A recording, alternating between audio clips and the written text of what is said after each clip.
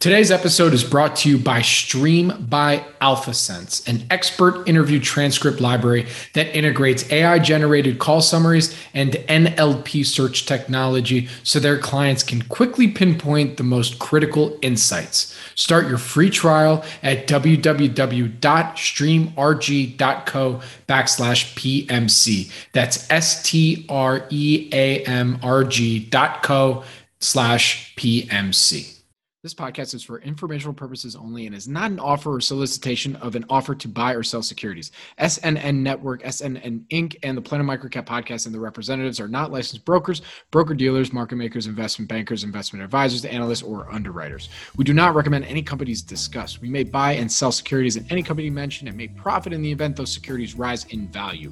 We recommend you consult with a professional investment advisor, broker, or legal counsel before purchasing or selling any securities referenced in this podcast. Welcome to the Planet MicroCap podcast. I'm your host, Robert Kraft. Thank you all so much for the support and for tuning in. I'm excited to announce our upcoming schedule of Planet MicroCap showcases, our investor conferences showcasing our MicroCap community. We will be hosting the Planet MicroCap Showcase virtual on December 6th through 8th, 2022, and we'll be back in Las Vegas for our in-person event on April 25th through 27th, 2023. Attendance for both events are complimentary for investors, and expect to interact with MicroCap management teams, watch and hear insightful keynotes and panels, plus network with your fellow MicroCap crew. Registration is now open for our virtual event, so to join us, please visit www.planetmicrocapshowcase.com. For this episode of the Planet MicroCap podcast, I spoke with Soueidan from geoinvesting.com and Quim Abril, portfolio manager at Draco Global. I haven't had Maj on the pod for a little bit, and it's been a long summer with a potentially longer winter ahead of us, and I wanted his thoughts on navigating our current microcap environment. Maj also recommended having Quim Abril on the show to give his take as well and talk about his investing course geared towards native Spanish speakers. We discuss in depth that right now at this point in 2022, when looking at microcaps and any potential investment, Maj and Quim are focusing on KPIs, key performance indicators that the company can show that indicates their business success, growth, or lack thereof. It's easy right now to get wrapped up in so many different data points at both the macro and individual company scale. So being able to lock in on information that one can clearly see the overall performance of a business. Quim and Maj give a number of real-time examples to demonstrate what they mean by this. We also talk about overall pessimism in microcaps, thoughts on why, and as demonstrated with honing in on KPIs, what we can do about it. Thank you again for tuning in to episode 242 of the Planet MicroCap podcast, and please enjoy my conversation with Maj Soueidan and Quim Abril. This episode is brought to you by Stream by AlphaSense. You can find them at streamrg.co/PMC. That's streamrg.co/PMC.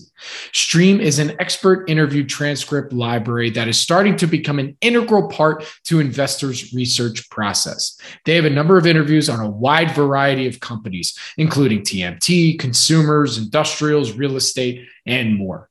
Stream provides over 300 expert interviews per week, and 70% of their experts are found exclusively on Stream. Stream is unlike any other transcript libraries. Stream integrates AI-generated call summaries and NLP search technology so their clients can quickly pinpoint the most critical insights. Stream's community of experts and thought leaders partner with Stream to build their professional brands and expand their industry influence. Right now, there are approximately 8,500 plus call transcripts available. For more information, please visit www.streamrg.co/PMC. That's streamrg.co/PMC. Welcome back to the Planet MicroCap podcast. I'm your host, Robert Kraft. You can follow me on Twitter at Bobby K. Kraft. That's BOBBYKKRAFT.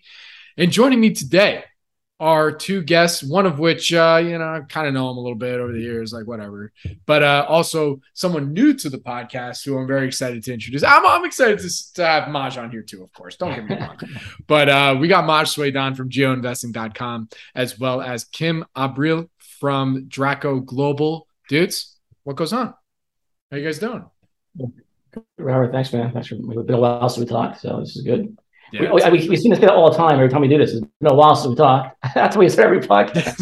yeah, Literally, literally, yeah, yeah. yeah, literally each time. And by the way, I got to give you, I'm going to apologize and also make it up to you. Is that one of the recent pods that we had on the due diligence series, Richardson Electronics? I found out about that name from you. So I appreciate everything that you do and everyone at the team at Geo Investing. So I'm giving you kudos now for that. I'd appreciate if you do that. You would wait till it went up first, then do it. Well, I have to get now I'm on the record. So, next time. But although the stock I think right now is about $17 or whatever, or I'm sorry, 15, 60. I hit 18. Just we've been talking about Geo since about $12, I think, 11 or $12. So we got a little nice chunk of profit in right now. So I just got Ed's book. Did you get Ed's book yet? Are you on the early mailing list? I saw that. Yeah, so should be an interesting read. Yeah. I just got it. A lot of history there for him. Yeah, that's 100%. And Kim, dude, thanks for joining us. Listen, I'm sorry you're getting. There's a lot of inside jokes here between me and Maj from knowing each other over the years. But hey, man, it's good to have you on here. No worries. I'm just trying to fill in. So I understand you very well, but the Maj English is not the best, right? I gotta tell you, Kim, already your English is way better than Maj's. Let's just be real. Especially when Maj is joking, so it's not really easy, right? Yeah, that's for I'm never joking. No, he's never joking. He's very.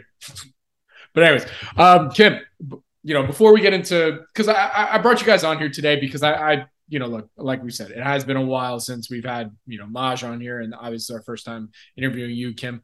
But I want to kind of get your guys' feeling and flavor and take on, obviously microcaps have gotten killed this year. Wanted to see where you guys were at with that. But before we get into it, so that people know who you are a little bit, Kim, can you give us that quick background on who you are and your fund, Draco Global? Okay.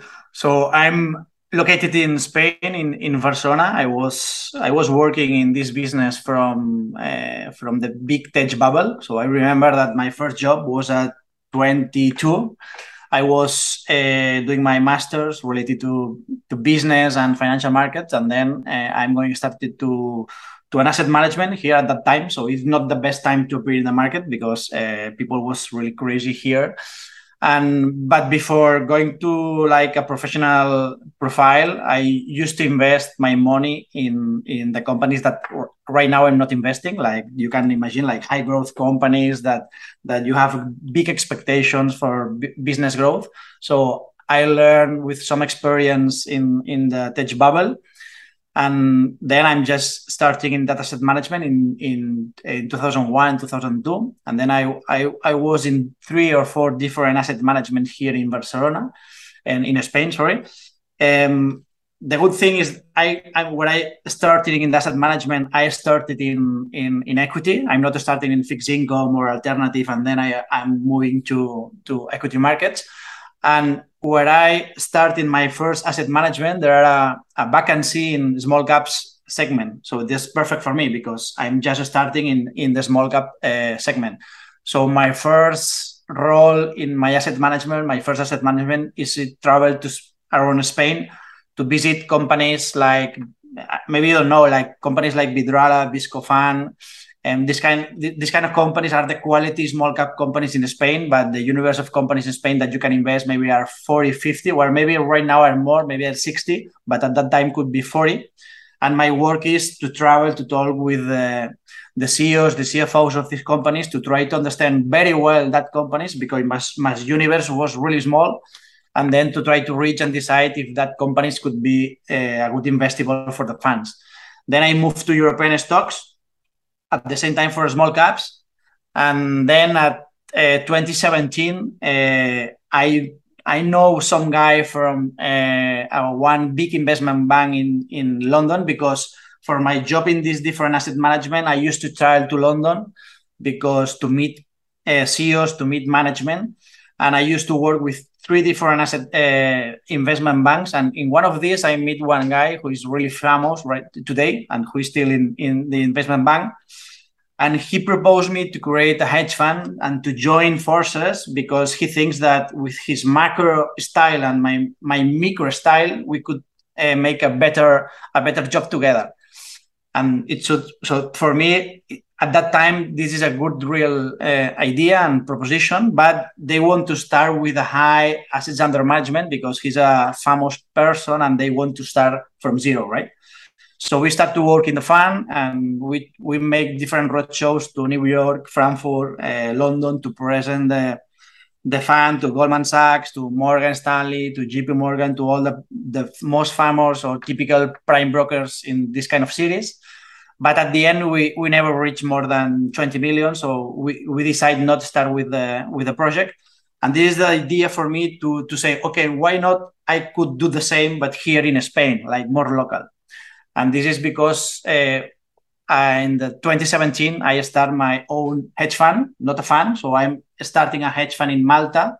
Malta is an offshore location here in Europe. It's a typical place that you are going to set up a fund. If you are bigger, so if you start with a high assets under management, you can go to Luxembourg, but you need at least 15, 20 million euros right now. Maybe it's easier for small managers move to Malta and you can start with 1 or 2. The problem is that this is an investment fund, so a professional fund. So retail people cannot invest in this kind of funds. And for me, that was a problem with customers here in Spain because they can invest in the hedge fund. So at the end of 2020, I decided to switch the hedge fund for a mutual fund here in Spain. This is Draco Global, and this is the fund that I'm right now. And the fund is specialized in micro small caps, especially in the US, but also I'm investing in the north of Europe, like Sweden and Norway, Finland, and the UK. Right? And this is my biography across the time. Nice. All right. Well, hey, man, welcome to our wonderful wide world of microcaps. We're happy to have you. And, we're also a little bit later, I want to talk more about, one of the other reasons that you came on the pod today to talk about the course that you are working on that you want to bring to the US as well. So we're going to come back to that because first, now that we set the stage, I'm going to come to you, Maj. How do you see the market, man? I haven't seen you since Vegas. How's the summer gone for you? What's been kind of your take based on how microcaps have performed, not just so far in 2022, but even just this summer? Bobby, I'm not a market timer so much. And so I just basically, and as Kim will tell you later, the market usually goes up, although I think he's hedging, and we'll get to that in a little bit. Yeah, man, look, I just think, I don't want to beat a dead horse here, but I think we've said that the market we were in the last 15 years or so was unsustainable, and we're getting we've been waiting for this moment of capitulation where everything just like resets and falls apart. All the the big caps, the tech companies that were just trading at insane valuation multiples on their price of sales, even though their earnings weren't that fantastic. They had a lot of debt on some of these balance sheets. They were using debt to grow. And now rates are going up, so all these stocks are coming down. And what you really need now, is I think that a really good stock picking process, and I think the old school boring kind of growth plus value type of situation is where I want to be at right now, and that's what I'm looking for. So I'm just looking for typical situations where we have companies that are growing revenue at a reasonable rate, but I'm looking more for on the cash flow side and on the operating leverage to drive earnings. So I'm looking for a little bit of some side of sales growth, a little bit of obviously operating cash flow, and then earnings per share growth. I'm looking for the trio if I can, and then just valuing stocks traditionally on their cash flows and their earnings. And I think that's, in times of uncertainty, that's what you need to be looking at, and I think that's the kind of stocks that are going to do well in this market. Absolutely. And you're seeing it here, and so that's basically Bob, where's the market going to be? Who knows? I mean, I have opinions, and it doesn't matter really. I just think that as we keep going through this type of adjustment period, that stock picking becomes more and more important, and over time, you're going to have those stocks do good no matter what the market condition. And right. I think we're kind of getting to that. The first part of that reset, everything goes down, right? Everything goes down. It doesn't matter what the company is, and that's what you saw a lot. And now you have to go through the rubble and start figuring out, okay, what shouldn't have went down, and that entails a lot of really deep research and reading the releases, conference call transcripts, SEC filings, interview management, and being on that pulse pretty quickly, and really looking for companies that have a good long-term plan too. You can still buy companies for the short term, I guess, and look for catalysts, inflection points, but I think I want to be in companies that can withstand some turbulence in the short run and still be survival long term. And I think that's really key right now. For sure. Hey, but things can change in a dime, Bobby, right? We can wake up tomorrow and the euphoria could come back again. And then it will cycle back again, right? And that will come back in the vote again. Yeah. But I just had never seen a market like we had for the last 15 years. It was really weird to me to see the traditional kind of growth plus value strategy is not really working on a broad sense for the smaller cap companies. And I think you're going to see a lot of consolidation. You're going to see a lot of companies get acquired, I think, because what happens in these situations, you are seeing them right now. You're seeing a bunch of them, USAC, CCOM, go on and on. But what could happen here is because there's such a fear in the market now, some of these great companies aren't going to get valued at their appropriate valuation, probably, right?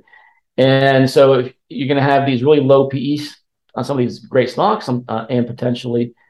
But if you're willing to value the company on 3 or 4 years earnings out, they might look very cheap. And the company might just sell the stock, we'll sell the company right now because we're not getting any respect. So it might be worth, you might see some big premiums though, because some of these companies might sell for a much bigger premium and a takeout based on the real value of the company 3-4 years out. It's interesting. That's on the due diligence series.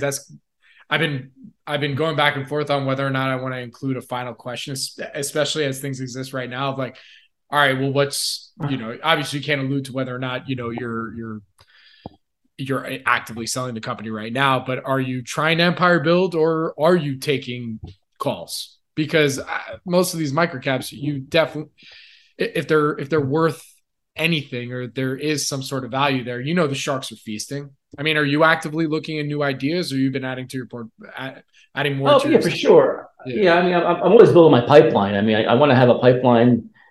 I don't want to wait till the market comes back to have that pipeline started. I want to do it now and have a list of stocks I like right now. And so I'm not aggressively adding new positions. I have been doing that. I've been shedding positions I don't like in my portfolio and being nimble in new positions. I usually like to take concentrated positions, but right now I'm easing in than I am anything else. Because it takes me back to when we had the .com bust, and I had at that time I must have had 300 positions or so. It was crazy, And I would go back interviewing the companies, and you could have your top maybe 20 or whatever. And literally, even the management teams didn't really know what was going on. So I would interview them, and a week, everything's great, and a week later, everything's falling apart, right? And the sentiment can change in a dime like that. So you got to be really careful about being too optimistic about some of the things that management teams might be telling you right now. Mm-hmm. That's why it's important to think about 3 to 5 years out, maybe, for some of these companies. For sure. That's and you'll hear all the time on conference calls, we're doing great. We haven't felt the effects yet. So that yet is scary. So I'm definitely looking for companies more so that are recession resistant, or and I have a few of those in my portfolio where my bigger positions are right now, where actually recession might help them actually to some degree. For sure. Those are out there, and I guess that's going to be interesting how it all plays out. But I think Quim has some ideas about where the market's going, and I think he has a strategy he's employing right now. Yeah, I want to hear pessimism. I know. I want to hear it. Quim, fill us in here. I'd love to hear your take as well. Okay, for my part, so my macro outlook, so it's not really good, at least for the second half of this year and maybe first quarter of next year. So I'm always long to the market. So I am always invested 90%, 85% of my fund in stocks. So I like to have some liquidity to buy some ideas. But what I'm doing is, okay, I know that 80% of the time, 85% of the time, markets go up. But there are times where markets are not going up, and 90% of that times when markets go down is because there are recession. And in a recession, makes sense to reduce risk. In my case, what I'm doing is, okay, I'm long my stocks, always the same, but I used to implement a tail risk strategy to try to minimize the possible downturn. Because why? So central banks are reducing or eliminating liquidity. They are increasing rates. The economy is in deceleration. In the US is in recession. Maybe Europe is going to start in recession at the end of this year and maybe next year. When I see the estimates are not reflecting this recession macro environment, so it don't make sense. So they should to revise maybe 20-30% below. So at that time and only at that time, I'm using to buy put spreads or they are out of the money. I buy that strategy when VIX is below 20, 19, not when VIX is at 30 because it's really expensive. And this is just a complementary strategy to say, okay, if markets go down 50%, I'm expecting to go down 20%, but not 50%. So buy and hold, it's okay, but there are times that you don't want to buy and hold. And I remember the financial crisis when S&P goes down 60% from max to minimum. I remember very, very clear the tech bubble. This is because I'm implementing this strategy. But 90% of my time is researching companies, stock picker. I'm the same than Mash. I like companies with some kind of not very cyclical, or they are not moving across the business cycle. I all searching for 5 attributes. Like I want a scalable business. I want a business that is not dependent for growing to the business cycle. I want some kind of recurring revenue, and I want a business that they play in attractive sector structure. Right? This is my main philosophy for stocks. And the last one, and maybe new, is I'm all investing in stocks that I can reach KPI, not ROA. So I'm talking about business KPI. I don't know. For example, if you invest in Medifast I think is a really good investment company. Maybe right now is not the best because you have to pay $500 a month for the Medifast subscription, and maybe if you are in a recession, you are not planning to enroll in a nutrition plan. But Medifast is the typical company that in his press release they report each quarter the 2 KPIs, who is the commercial network, who is the number of coaches. Coaches is the people that supports customers. And then the second one, who is the average revenue per coach, or the productivity. So it's really easy for me to try to estimate the future revenues if I know these 2 KPIs, because I'm not modeling the revenue growth. What I'm modeling is the number of coaches and the productivity. So if you are looking, for example, right now, one of my best ideas is PaySign. I think maybe both, that time. I'm wrong with the time because I try to invest at the end of 2020 at PaySign, because remember that Grifols, who is one of the biggest players in plasma business, Grifols and CSL, but Grifols, the headquarters was in Barcelona. So I meet many times with the management of Grifols. So I understand, I think, very well the plasma business.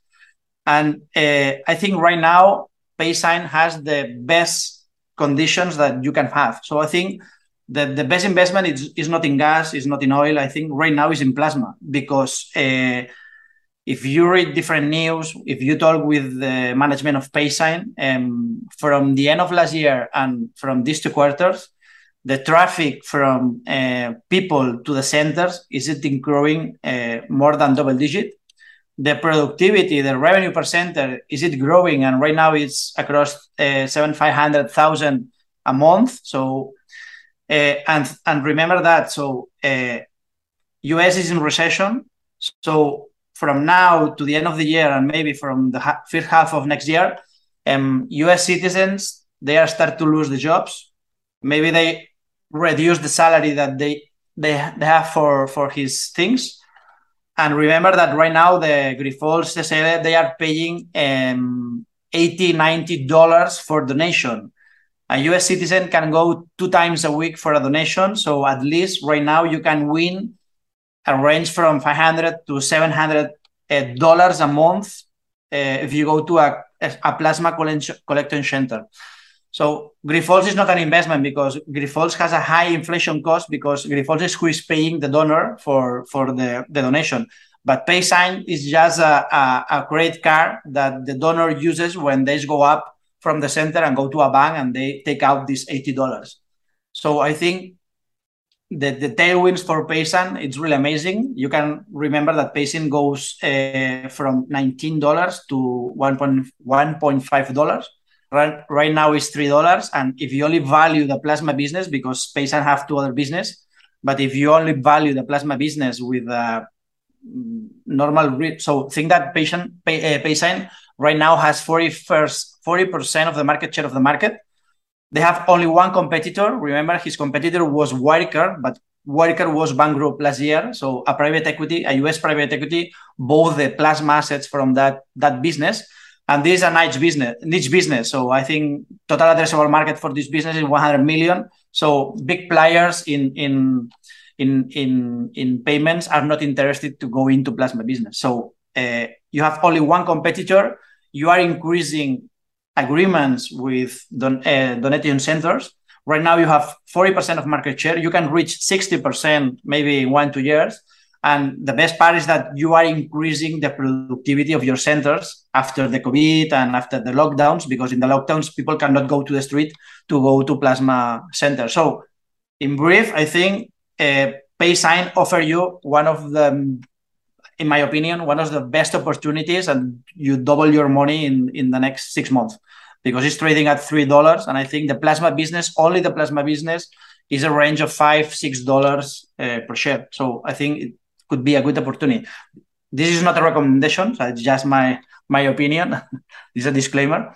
But these are what I try to do. I like PaySign because they can offer me the KPIs that I need to model the business. I don't want to model, okay, PaySign is going to grow revenue this year 40%. No, I want to understand where are the key metrics that drive the revenue growth. That in PaySign is the productivity, average revenue per center, and the number of centers, right?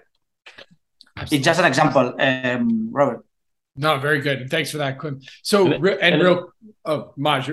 I think what I like about that approach too, guys, that when you're in this time of uncertainty right now, that gives you some certainty to some degree, right? And I think those kind of stocks could get some higher valuation from the market because they may offer some certainty. So for those that know, KPI is key performance indicators.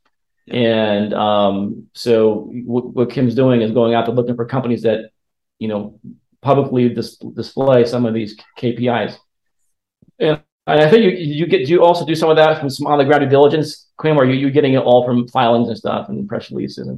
Let me explain the KPI. So in an easy way, if you compare Facebook and Google, there are a main difference. So Facebook is disclosing each quarter different KPIs, but the most important are monthly active users, MAU, and the average revenue per user. But if you look at Google are not disclosing anything. Just they said to you, okay, what is my revenue growth in advertising and what is my revenue growth in other segments? So I'm not interested in that because I cannot model this kind of company. So if you take this one and go to small cap is where I'm doing. Sometimes you don't have the direct KPIs, no? For example, PaySign offer these KPIs, Medifast offer these KPIs, but sometimes other companies like Expel or Champions Oncology, they don't give you these KPIs. But this is why I'm saying indirect KPIs. So you can reach these KPIs doing some investigation, talking with competitors, customers, suppliers, different people. So you can reach this kind of information for internet. So sometimes it's easier to find this information because the company is disclosing each quarter or in the 10K in an annual frequency, but sometimes it's more difficult. But if you do the job and you are the only one that is doing the job in a small or microcap company without analyst coverage, I think you have something interesting that the market, they don't have or they don't know, right? This is the idea, Mash. Hey, Quim, real quick question, real quick on the idea of looking at KPIs. Let's say you have a company that has multiple. Let's say they have 4 or 5. Do you have a number of KPIs that you look at specifically, or are there, if let's say a company has multiple and you only really care about 1 or 2, how do you discern which KPIs are most important to you? In my opinion, maximum 3, 4. So more than 3, it's not. So think that KPIs can help you to understand the company. If you try to understand 25 KPIs, you are not understanding the company, right? The idea is to simplify the analysis. So I think 2, 3 is okay. So thinking, for example, I love royalty companies, right? So oil royalty companies, gas royalty companies, gold, silver royalty companies, because I don't like the cyclical part of this business, but I like the royalty business because is it cyclical, but is it less cyclical than oil companies? Is it really easy to model these companies? You only need to estimate realized estimated spot price for oil, gas, or something. You should to be conservative, and then you should to estimate the production, right?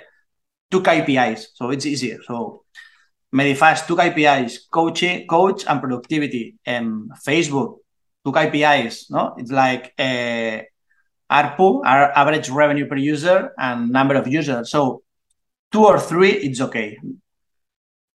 Very good. And just real quick, Bob. Hi, Bobby. Real quick, this is just my compliance, Bob, part. And so Kim, real quick, you mentioned a few names. Just wanted to make sure. So Medifast and Paysign, obviously you are a shareholder.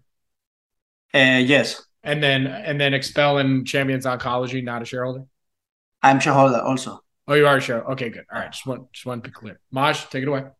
Yes, and I just want to reiterate that, Bobby, if you want to get more information on some of this conversation we're talking about here, I had interviewed Quim, Geo. We did about an hour podcast where we talked more about these. So he gives a lot of more case studies there, which is pretty awesome. Oh, 100%. I actually checked out some of that. It was really good. Yeah. Really good. He has like six stock pitches and more about his strategy and KPIs, and we talk about his course too. Very cool. But yeah, I just want to add one thing here too, is what I'm looking for now too, guys, is, and I really want to add more of the KPI analysis into what I do after talking to Kim. But I'm also looking for a more never now just multi-bagger traits that I've more on the quality side and strategy side. And if I can combine in these companies that have worked well in the past, maybe if I combine that with some of what Kim is doing, that might actually even make it a little better for me. So hey, I'm really trying to identify in this market right now when you have more competitive markets and uncertainty. I'm really focusing now on companies that are really trying to get more wallet share from their current customers, and also finding ways to be more productive, more efficient. And I think that combination is going to be really interesting. It may be an easier way for a company to go out there and grow their revenue in this kind of environment when it's harder to compete out there. It might be harder to gain some market share. So I'm really excited that's a really big list I'm making right now. These companies that are really getting more wallet share from their own customers, and I'm really keen in on that. So that's something I thought I wanted to share with you a little bit. It's been one of the, I've been doing this for so long. It's been one of those, if I was to pick my top 5 kind of multi-bagger traits, and that would be one of them. It's almost like it's almost like a layup for a company. If you're able to, it's like you might have 20 to 30% kind of under penetration in your current customer base, and then go after it. So that's pretty cool. You kind of see a lot of that kind of discussion in these conference call transcripts where they get a little more granular about the strategy. And that's where I'm kind of digging right now and trying to find out in these transcripts those that are talking about that. Literally, that was just what I was going to ask you. Right now, almost, everybody's already, announced their Q2s or, their results from this last quarter. From both you, what are some of you just mentioned one thing, obviously, that you're looking for is some of the companies that are now really focusing on their own internal market penetration. Are there any other things that you're seeing from some of these recent conference calls and on the transcripts that, from companies that you like, that you're hoping to see more of from maybe new ideas, or that folks should pay attention to when they're assessing companies maybe that are in their own portfolios? Maj, let's go back to you first and then we'll go to Kim. Yeah, I'm really trying to really understand what companies understand the environment that they're in right now. I really want to know which teams really get what's going on now and have a really keen understanding of their markets. And I love those companies that have been around for a long time, because I can ask if they've gone through a similar thing in the past, how they've handled recessions.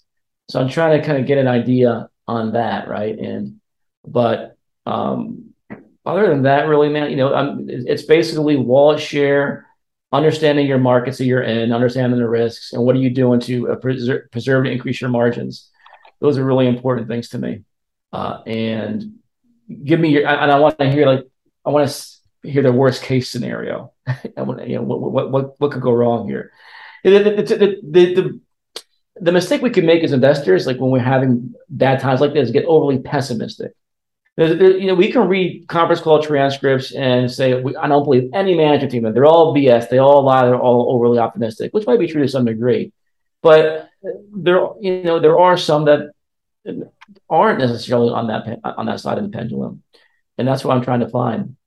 And I think they're out there, but to go into this thinking that they're always going to get it right is wrong too. Hey, they're not all going to be right with what they're doing, and they could be blindsided. But that's kind of where I'm kind of focusing on. And of course, I'm looking, as you know, I always compare conference call transcripts with press releases, see if there's any new tidbits of information in the transcripts. And something I did figure, was really kind of disheartening a little bit, because we read every single earnings press release from every nano-cap company that comes out in MicroCap, and they're coming out in a flurry. So then we have a chance to come back and reflect and read the transcripts. There is a lot of pessimism. There is a lot of pessimism out there for sure. The amount of companies that are reporting losses or not growing at all is really it's crazy. I don't know if I've ever seen it this much before, and it puts in perspective how crazy this market got in the last 15 years. And I'm concerned about a lot of these companies. And when you look at where the market is now in the pullback mode, it's the pullback. Yeah, it has. There's a lot of companies that are still just hemorrhaging money, crazy cash burn, a ton of debt. And I don't know how they're going to raise money in this market in any kind of favorable terms. So there's still got to be this flushing out, I think, phase of some of these other companies that have to go. And a lot of these are in the nano-cap area. That we're able to raise money, willy-nilly whenever they want it. And it didn't matter if they were losing money. Well, now it matters. So, and the market knows it. The market. I was looking at one company, which by the way, I am short. I'll STRY. I will disclose it. And I've been short since about, I think, maybe 350 or so. I think it's 220 right now. But they're losing I think $30 million a quarter. It's and it just on I think like a 9 million revenue base, or 6-9 million revenue per quarter. They're in a telecom business, and they're building out networks, and it was a SPAC, and I couldn't believe that these companies are still out there. And they actually have a shelf. They have a shelf out there, and they're sitting there just selling stock into the market when they want. And this is a really good example of information arbitrage on this company. So, and there is a talent when you start interviewing management teams and you start reading press releases. You have to assess management bullshit radar. Who's bullshitting you, right? And who's not bullshitting you. And you do that by this. Of course, I've been doing it for 30 years. It's still the hardest thing of all time. It really is. It doesn't get any easier. So that's one great thing of being old. I've gone through. I've talked to a lot of these guys before and see the story, so I know when they're those that continually are bullshitting us. But to give you an example, STRY, they put out their, I think it was Q2, and it was a huge loss. Like revenues were up a lot, talking good things, and they said something like, "Yeah, we're making good headways in our capital raising type of goals, right?" But then you go read the SEC filings, and they filed a shelf concurrently with, I think it was with their, so, and they didn't talk about what we really should have said was, we filed $100 million shelf that we can sell into the market anytime. They didn't word it that way in the press release. The stock went up that day because, and then the next, when people started reading that, the shelf that they all sold it, brokerage firms cut their targets from like 10 to 5. They cut them in half, and the day after, by the way. So and it's obviously the conspiracy theory is these brokerage firms are letting their clients get out of it probably before they downgrade it. Get out here because there's a shelf here buried in the SEC filings. So that's an example of just really, I nitpick what these management teams say. We're cautiously optimistic. What does that mean? So that's just another tell. They're setting you up for something bad, right? It's the way they hedge their comments. We're really excited about our company medium term. Okay, well, that tells me that there's going to be some short-term issues here. All this positive stuff. Medium term, we got some strategy. You're going to be great for the medium term. Well, that means you're probably going to raise a lot of money in the short term. So the investments we're making today are going to pay off in the medium term, which means, okay, well, you're going to lose money for the next several quarters, probably. These kind of small things, right? Medium term's a new one. I like that one. On and on and all of that stuff, and it really, I still get fooled. I still will end up believing a company's not going to raise money. They raise money 2 days later. It just happened to me recently. And it's really it's a cat and mouse game. I know what you're talking about too. Yeah. But I still am very big on the qualitative. So I think you can compare the qualitative with the KPIs he's talking about, with your bullshit reader getting really good over time.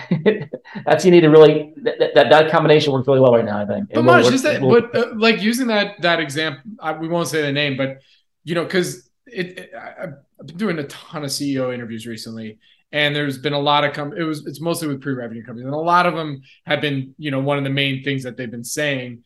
And this is a totally different type of investing, right? So I'm not saying like this is what you guys do, but even for the companies that are revenue generating that might need to raise capital in the medium term, maybe not necessarily in the short term, but in the, for the medium term, but let's say they do it a little earlier than normal, kind of thinking ahead a little bit of like, hey, things might continue to get worse. Was that bad of a decision for them to do? No, there's a different thing between what's good for the company, what's good for the investor, right? Of course.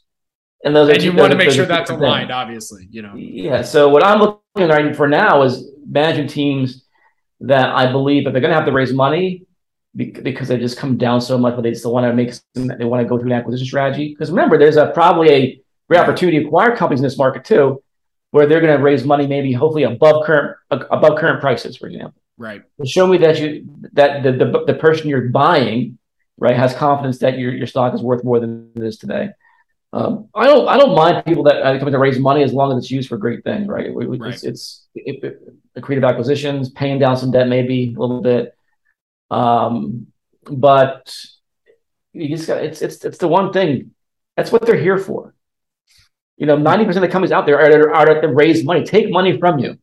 And your goal is to find out which ones don't want to do that that in a way that's going to damage your investment. It's just it's a back and forth thing, especially in these smaller companies.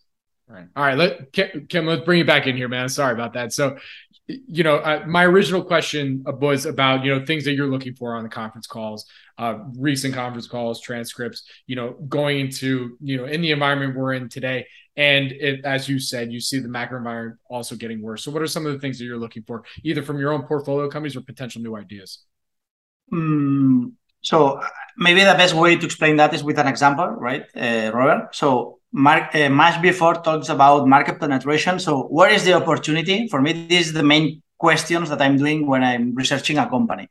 So I think Medifast is a good example here. So first, I'm starting with, reading the transcripts, reading the press release, but looking at the history. If you look at the history, you can see that in 2015, 2016, there are something that changed the Medifast story. And the something that changes a new CEO is Daniel Craig. So first, when you are analyzing Bond? No, I'm just kidding. Sorry. But Bond? No, I'm just kidding. So when you are researching a micro small cap, so you have to talk with the management. Management is really important. And at that time, this new CEO changed the company and put the customer as a mode, as a competitive advantage of the company. But where is the opportunity? So Medifast is a 1.5 billion company, right? Market cap is $1,300 million. But if you look all the US, so I think US is 300 million people right now. I think 70%, I think 60-70% of the people could be some kind of obesity in the US, right? So then if you split that number and take that 50% of that number of people could be interested in a nutrition plan to try to reduce the weight. So you have at least 130 million people as a total addressable market opportunity. But the most important is right now, Medifast has less than 1 million customers. So Medifast, who is the best company because he's a multi-level company like Herbalife and something, but the difference is the business model because Medifast are not, so the coaches are not managing the money from the customers. They are not managing the inventory of the customers. If you look at Medifast, skincare and these kind of companies, they are managing this kind of company. This is because it's not a clear business. But in the case of Medifast, I think all of these things are managed in the headquarters.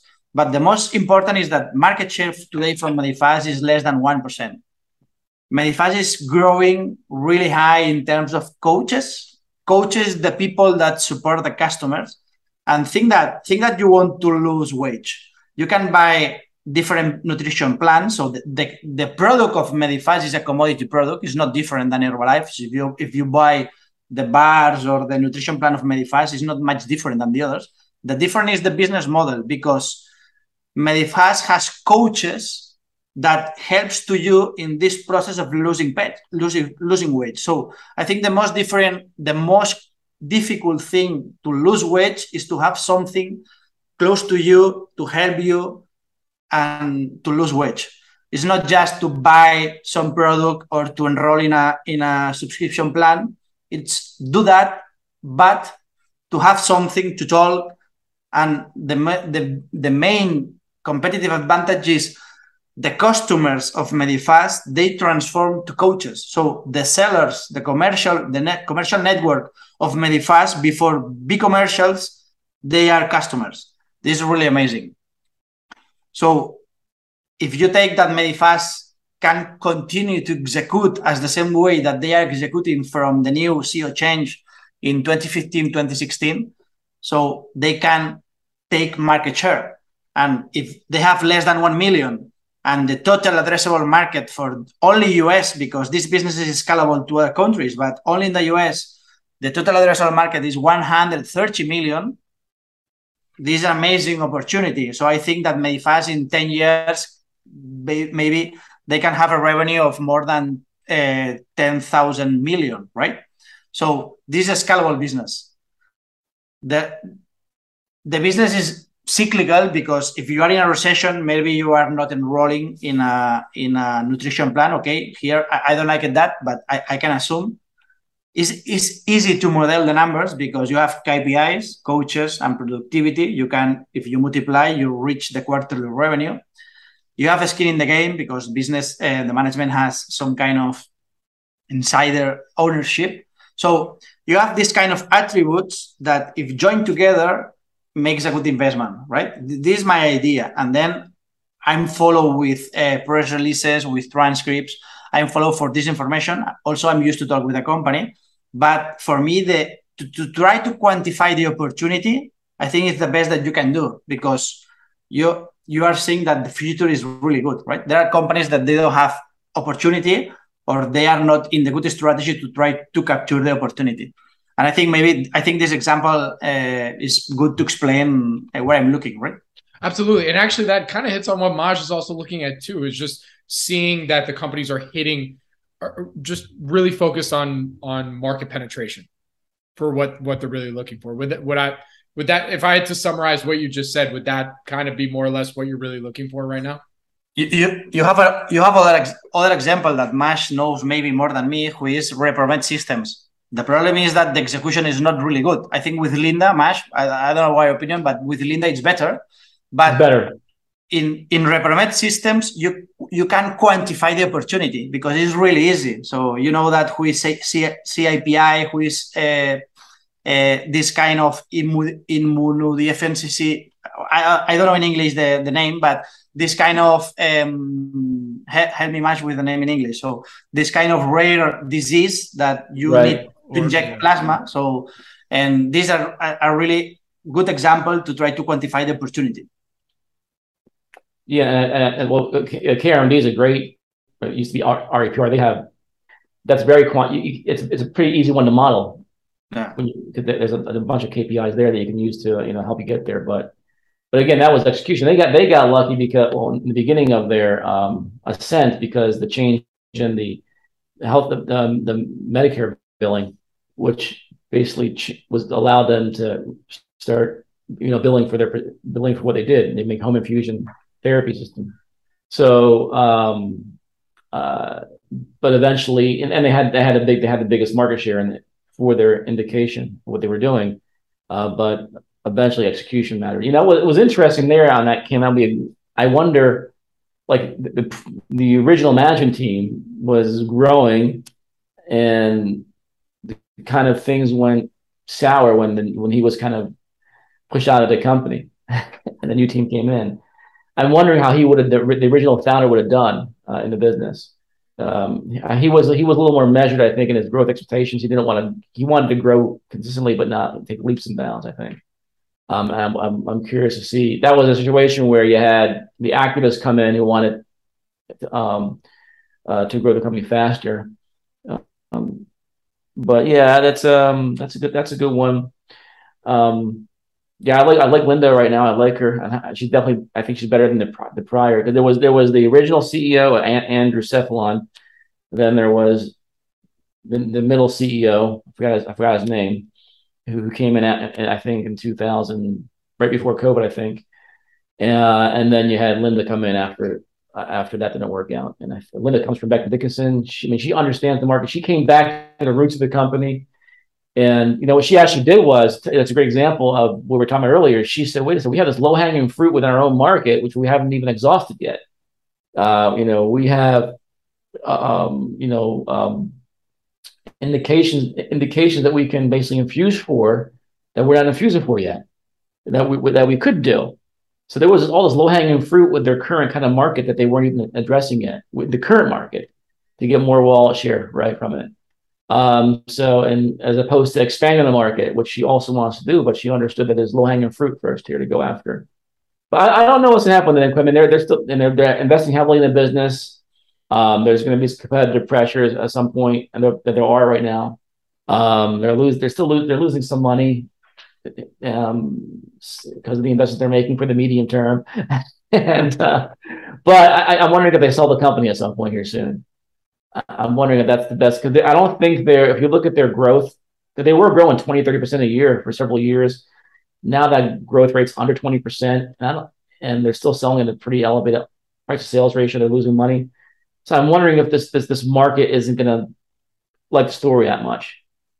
Remember that? Do you remember when we talk about the international strategy of reprobate systems? Right. Yeah.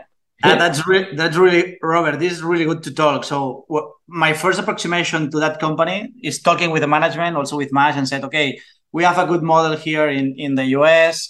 People is transitioning from intravenous to subcutaneous. So our device, mechanical device or device here in the US with low income and you don't have you have to pay for the health. Kim, which company is it? Is this still Repromed or new? Yes, it's the same. Yeah. So the other part of the strategy is to grow internationally. But when you are doing the Peter Lynch style and you are going to talk with doctors, you are going to your most proximal hospital here in the city. I'm said, okay, let me check with any doctor here in Spain that is doing this kind of business, right? So to inject the products of CSL or Grifols to treat the CIDP and CID immunos disease, right? So when I talk with a doctor, they said, okay, in the US, the mechanical device, because it's really cheap and people don't have access to the health, right? They have to pay for that. Is it good? But here in Europe, when you have access with all the health because the government is paying for you the health, we are not using mechanical devices. We are using electronic devices. We're expensive. So when I asked that doctor, they said, I never buy this product for my hospital because it's worse than electronic. So I think the strategy is good in the US, but it's not good in Europe, right? So sometimes you have to differentiate that one strategy is good in your country, but it's not good in another country. And I think MASH at the end, Repromed Systems is going to focus only in the US. That's my opinion. And it was interesting too, is after we had that conversation, the next quarter that came out, they talked about having issues in their international growth strategy. And what was funny too, Kim, is that the original, the founder, right? He had told me, because I met him in, I think, at one of your conferences. He wasn't there, Robert, but he was at a conference that way. Sorry, I cheated on you, Robert. I left for a second to go talk to him at a medical conference, and he was like, man, I'm having international markets not as easy as I thought it would be. He understood that, and I think he was very, he was entering it very cautiously. So, but yeah, it was pretty interesting. I was like, what's Kim talking about? This isn't going to be an issue. And then everything blew up in one quarter. That's awesome. Yeah. All right, and real quick, are we still both a shareholder in Repromed?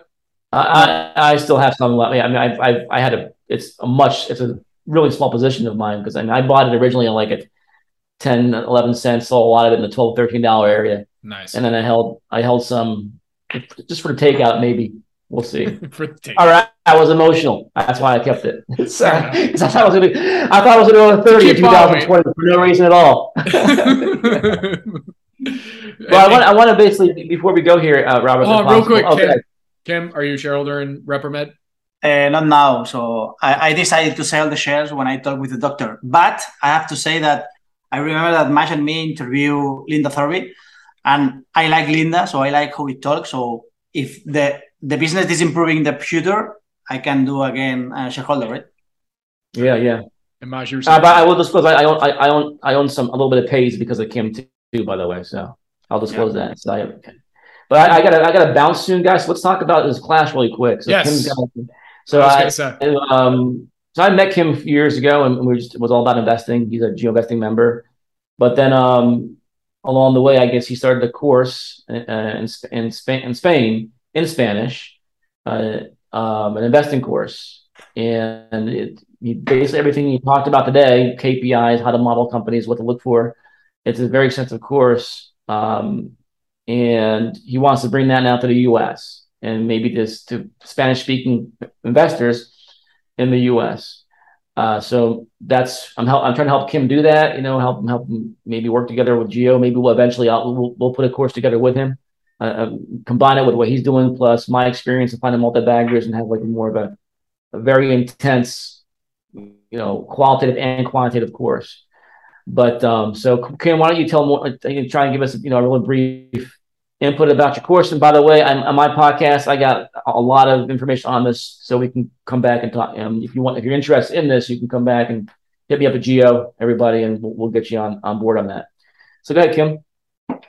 So the story starts 3 years ago when I decided to create my YouTube channel. So I tried to look at the YouTube with the Spanish channels, and I said, okay, there are a lot of YouTubers talking about how to value stock, but any one of them are a professional investor.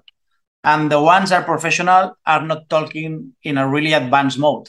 And I said, why not there are an opportunity to create a YouTube channel with a more advanced level for people that they have some kind of minimum level, but they want to increase his level of a fundamental analysis and to increase the success in his investments.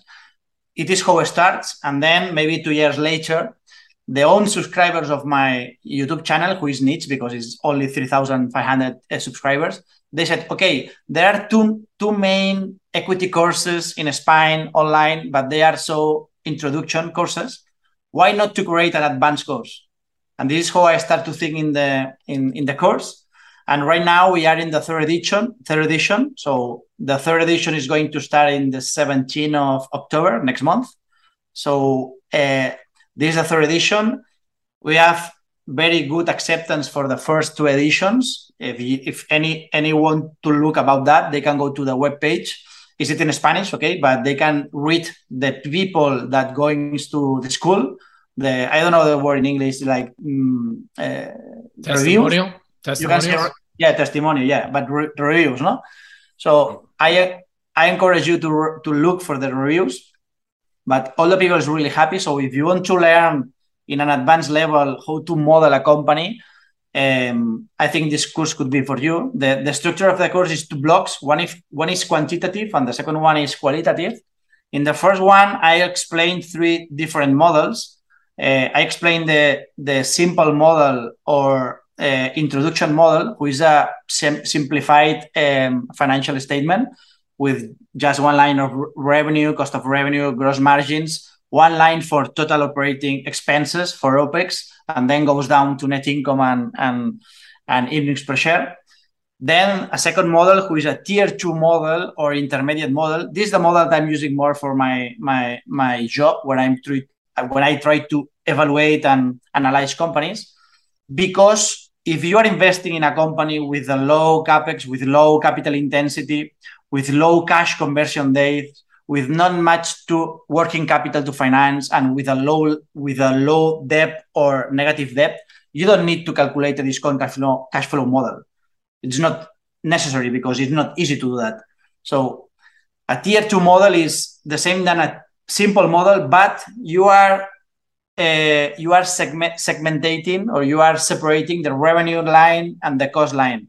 Remember our examples in Medifast, Facebook, PaySign, Expel, this kind of companies. So what are the key metrics that drive your revenue line? So you separate the revenue line in different KPIs, and then you do the same for the cost lines. I don't know, for example, if you are valuing FedEx, you can look that FedEx is giving you a fuel cost inside of total operating cost, and then inside of fuel cost, they are giving you the number of kilometers that the lords going for the freeways and the price of the petrol. So you can model that, right? Then you can apply a multiple, right? When you have the P&L, you can use multiplies like P, EBITDA, sales multiple, and then when you have a company that is highly leveraged, is really high capital intensity, so capex across total revenue, it's more than 5-6%, or the cash conversion cycle, for example, like Grifols, who is more than 200 days, or you have a big working capital to finance. In my opinion, you have to compute a discount cash flow. But the problem is that if you want to compute a discount cash flow, you have to estimate a balance sheet, and you have to estimate for the future a cash flow statement. That's not easy, and we expand in the course 4 hours learning the students how to model in an Excel this kind of financial statements. Then when you have the 3 different financial statements, the financial statement, so the P&L, the balance sheet, and the statement of cash flows, then you can decide if you apply a multiple to the EPS or you are implementing a discount cash flow model with 2 steps. I like to model 2 different WACCs. The first one is for the 5 years that I'm projecting, and here maybe I'm using a low 10 years bond rate or the equity market premium. But for the terminal value, I can do something more aggressive, and I can maybe put my macro view in the market. I can increase the bond rate. I can increase the risk premium. I can reduce the revenue growth and the cash flow growth. So this is the kind of do that we do in the first part. Then we are talking about SEC filings. So SEC filings are really important. Must know that because you can find information in the SEC filings. You can reach more than 100 different SEC filings, and sometimes it's not easy to understand and read the SEC filings. So in the course, we're explaining more than 100 SEC filings. Then we learn how to use the consensus analysis to put in your model, how to use the guidance of the company to put in your model, how to play different scenarios for your model, like the bull, the worst, the base scenario. And then we move to the qualitative part of the course, who we are analyzing competitive environment, modes, competitive advantage, this kind of things. Then we share about how to reach for multi-baggers, who is Mash talking before. And then we move to how to learn accounting and business for, especially to read 10 key. So sometimes people don't understand a 10 key. So when you are going to the notes that explain the financial statements, people maybe they understand something. I give you an example. Teladoc, the price of Teladoc is down 90% or 95% from the maximums.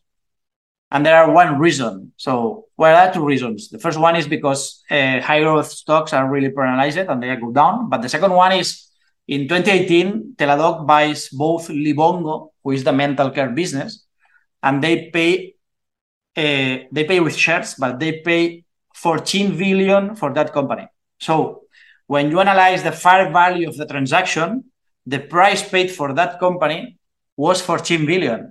But try to guess, when you look at not today, but if you read the 10 key at the end of 2021, and you go to the balance sheet statement, where you can see is that the total assets number, 97% of the total assets was in goodwill. That's a red flag, because it's telling you that Teladoc, it's paying too much for the future synergies of Livongo.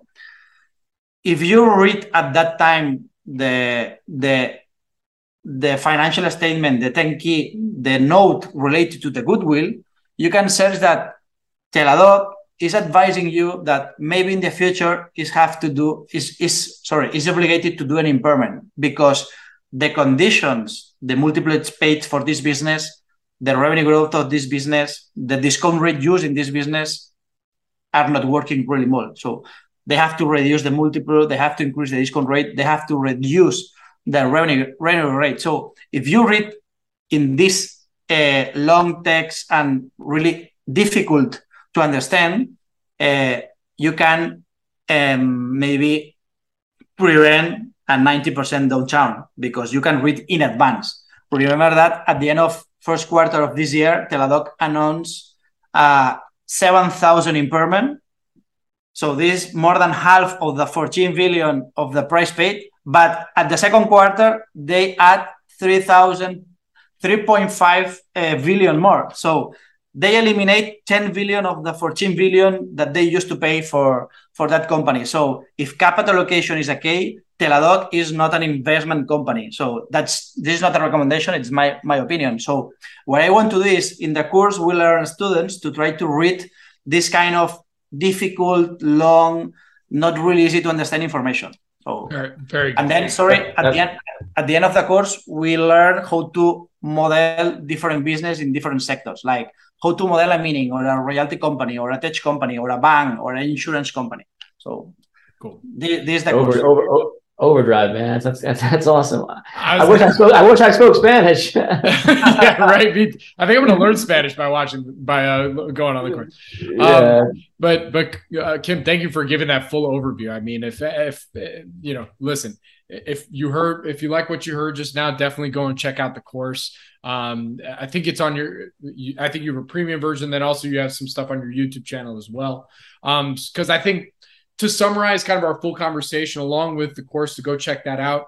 But, right now, focus on KPIs, there's pessimism, better understand what management teams are having to say about current market conditions and where they're going in the short term and or now medium term. And I think those are two really key, crucial, important things to think about right now when you're evaluating your own portfolio, as well as maybe potentially analyzing new investments. And also to, maybe go and subscribe to Geo Investing and check out what they got going on there, because some interesting stuff going on over there. Yeah, I got you. Yeah, we should do an update a couple of weeks, talk about what's new at Geo and some new things I'm doing. So 100%. Cliffhanger. Leave the cliffhanger. There's something really awesome I'm working on, so I can't wait to talk about it for next time. Hey, you're always welcome back on, both of you guys, of course. So with that, where can everybody go and find more information? Maj, you first, and then Kim, where can people find more information? Yeah, so geoinvesting.com is our website. You can send me an email, maj@geoinvesting.com, if you want to learn more about Geo or Quim's course. I can send you some clips and the full video, everything we talked about, and how to subscribe to his course. On Twitter, Maj at Maj Geo Investing. You can follow Geo Investing's Twitter handle. It's at Geo Investing. Very good. And Kim? Okay, so you can reach me in Twitter like with my name. The first one is surname Abril and then Kim, or for the fan's name, who is Draco Global. Also, you can reach me in YouTube with my YouTube channel, who is in Spanish, is Invertir como un profesional, Draco TV. So this is the name of the channel, but if you write in Google, you can follow really easy. And then, this is the most common the social networks that I'm using. Very good. And Kim, real quick, there was two more stocks that you named, Facebook and Teladoc. Are you currently shareholder in either of those? No, not now. I decided to sell the Teladoc before the first quarter reporting, right? Gotcha. All right. Well, with timing. Yeah, so I think so. Robert, the idea is for Teladoc, the problem could be goodwill, but for the other company, maybe it could be inventories, or could be cash, or could be prepaid expense, or could be an earned revenue. The idea is to choose the thing that you go to the in deep in terms of red flags, right? Absolutely. I think that's a great place to end it. Guys, thank you for joining me today. Really do appreciate it. And I look forward to our next update. Thanks, Robert. Thank you. This podcast is for informational purposes only and is not an offer or solicitation of an offer to buy or sell securities. SNN Network, SNN Inc., and the Planet MicroCap podcast and the representatives are not licensed brokers, broker-dealers, market makers, investment bankers, investment advisors, analysts, or underwriters. We do not recommend any companies discussed. We may buy and sell securities in any company mentioned and may profit in the event those securities rise in value. We recommend you consult with a professional investment advisor, broker, or legal counsel before purchasing or selling any securities referenced in this podcast.